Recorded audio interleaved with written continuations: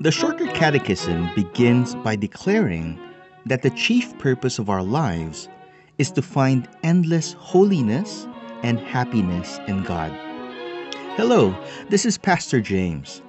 Join me as I go through the Westminster Shorter Catechism week by week, unpacking what it means for us to be holy and happy.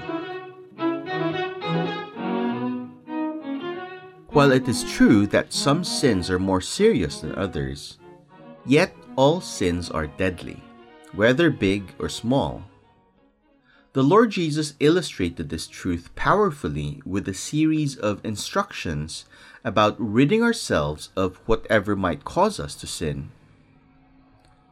And if your hand causes you to sin, cut it off. It is better for you to enter life crippled than with 2 hands to go to hell, to the unquenchable fire. And if your foot causes you to sin, cut it off. It is better for you to enter life lame than with 2 feet to be thrown into hell. And if your eye causes you to sin, tear it out. It is better for you to enter the kingdom of God with 1 eye than with 2 eyes to be thrown into hell, where their worm does not die and the fire is not quenched. It is clear from the Lord Jesus' words that sin is off limits in the kingdom of God. Indeed, the smallest sin damns us to God's just judgment and condemnation. As Paul reminds us in Romans chapter 6, verse 23, the wages of sin is death. Question 84 of the Catechism asks, what does every sin deserve? Answer, every sin deserves God's wrath and curse, both in this life and that which is to come. Because God is holy and righteous, His design for man was for a life of holiness and happiness in doing His will. Adam, as originally created, was ordered towards love and obedience to God. God's kindness and generosity toward him left him with no reason to resort to sin. That Adam still sinned tells us that the blame was completely his. As a result of his sin, Adam and all sinners after him came under the condemnation of God's just and holy law. As a result of the fall, all sinners now deserve God's wrath and curse, both in this life and that which is to come.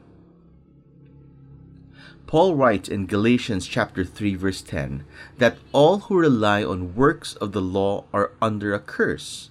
For it is written, "Cursed be everyone who does not abide by all things written in the book of the law to do them."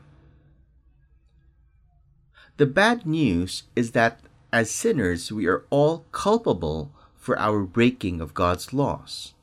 The littlest sin condemns us, and the debt that we owe for every single sin can only be paid for by death. This is why the death of Christ on the cross is such good news to us. Romans 6:23, which tells us that the wages of sin is death, also goes on to tell us that the free gift of God is eternal life in Christ Jesus our Lord. Every sin deserves God's wrath and curse, both in this life and that which is to come. For this reason, Jesus had to die on the cross as a substitute for his people. Only Jesus' death could fully pay for the sins of those he came to save. In Colossians chapter 2 verses 13 and 14, Paul reminds believers of this great work of redemption accomplished by Jesus at the cross. "And you who were dead in your trespasses and the uncircumcision of your flesh, God made alive together with him, having forgiven us all our trespasses, by canceling the record of debt that stood against us with its legal demands. He set aside, nailing it to the cross.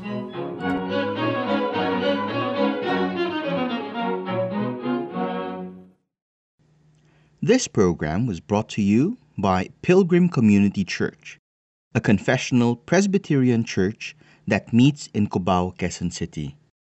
For more information, please visit our website at pilgrimcommunity.church.